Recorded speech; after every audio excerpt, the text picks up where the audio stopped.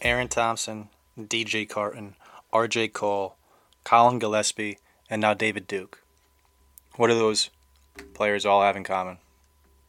They all went up against Posh Alexander, the old freshman 3-star recruit from New York, and they got dominated. They got taken to the woodshed. Okay, all 5 of them, all upperclassmen, all quality Big East guards, and each and every one of them failed. And St. John's got wins in every single one of those games, and because of it, they're now in position to really make some noise this season. 7-6 in the conference, 13-7 overall. They pick up another road win against Providence, 92-81 victory. A big-time road win, a game in which they came out storming out of the gates, led by that same freshman Posh Alexander and their sophomore stud, okay, the sharpshooter, Julian Champagnie. That first half really was the story. Those two guys, the New York duo, came out and dominated Providence for a huge portion of that first half until Providence inched back into the game. But in that first half alone, Champagnie had 19 points. He was 8 for 12 from the field, 3 for 5 from 3. He had 6 rebounds. That 8 for 12 really doesn't even do it justice. I'm pretty sure he was 7 for his first 8 shots. Just catch, shoot, bottom of the bucket. He's really becoming a lights-out sniper for pretty much anywhere within the three-point distance. And the college three-point range is right in his wheelhouse. He's starting to look just like an NBA veteran. You know, catch, swish, catch, swish. And he's just steadily becoming one of the best players in the Big East, and there's no reason to believe he can't be a serious contender for Big East Player of the Year if we continue to play like this. One of the Villanova players probably will end up getting the nod, and you can't really complain too much. They will probably win the conference handily. But Champagnie and St. John's together put themselves in a position to be at that table. And his strictly numbers case will probably be the best other than any other Villanova guys, considering it was going to be Duke or Watson maybe. And damn, tonight, forget about it. 24 points and 10 rebounds overall, but that first half really came out firing. Posh had 15 points in the first half, 6 for 7 from the field, 3 for 4 from 3, and he also had those 3 points taken away in that offensive foul. I think it was the right call. He did kick his leg out. We'd be pissed if that call went against us the other way and a Providence player kicked his leg out, or God forbid, a Villanova player. But I thought it was the right call on the foul. I don't know if they're going to review it. That means they could see if he got the shot off in time and they're going to count it. Why else would you be reviewing it? It was a little bit confusing. I thought he got the shot off before he kicked his leg out. Regardless, they wiped it off.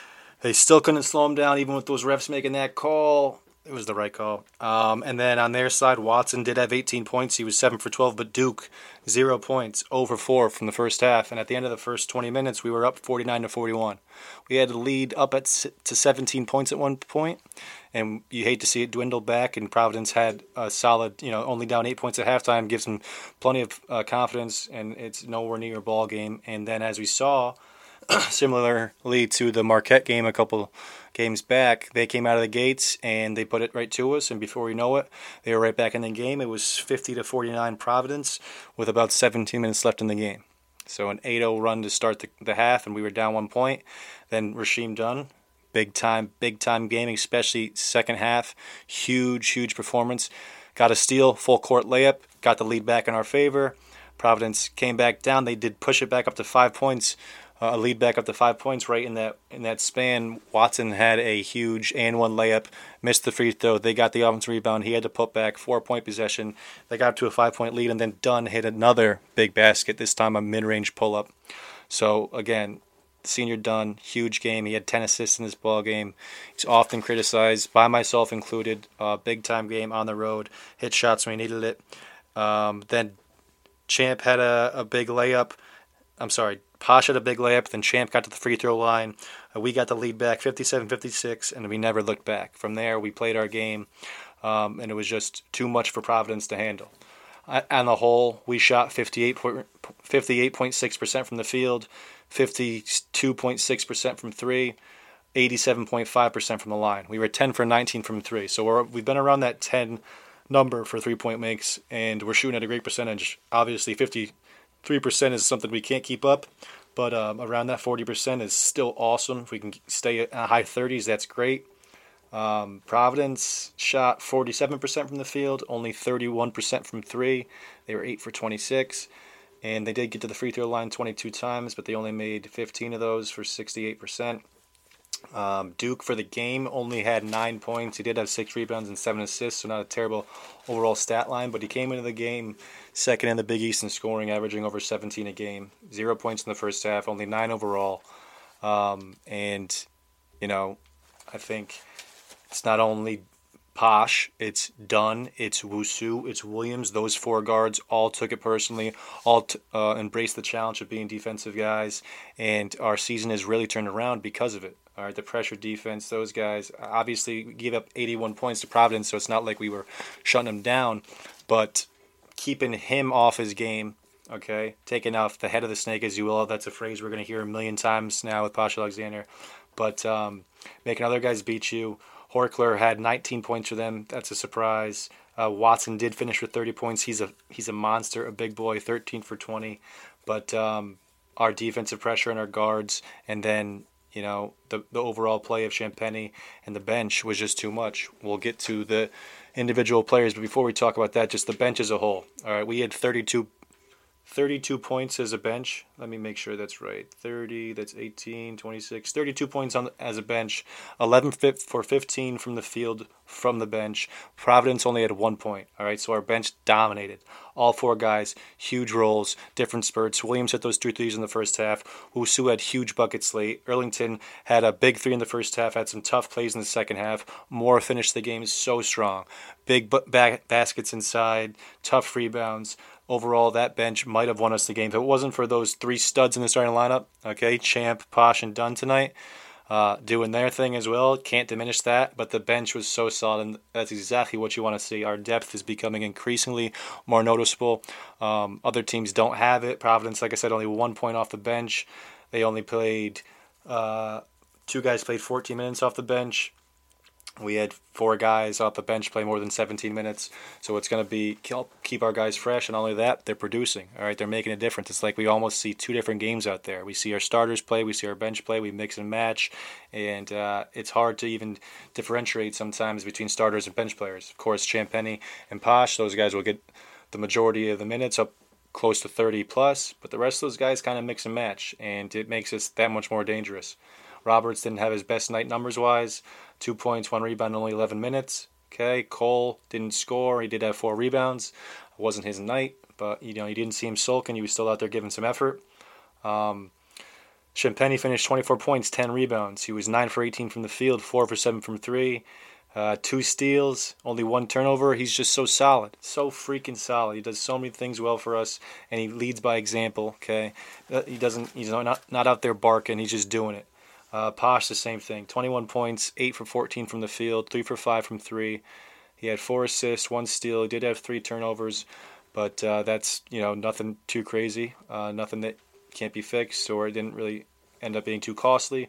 Rasheem Dunn, 13 points, 10 assists, a double-double, 5 for 8 from the field, 3 for 4 from the free throw line, 2 rebounds, 1 steal, and only 2 turnovers. So a 5-to-1 assist-to-turnover ratio for the senior point guard. Just killing it. Those 3 guys from New York, Champagnie, Alexander, Dunn, okay, starting lineup, killing it. St. John's, really, really excelling right now. They're the talk of the town. It's awesome to see.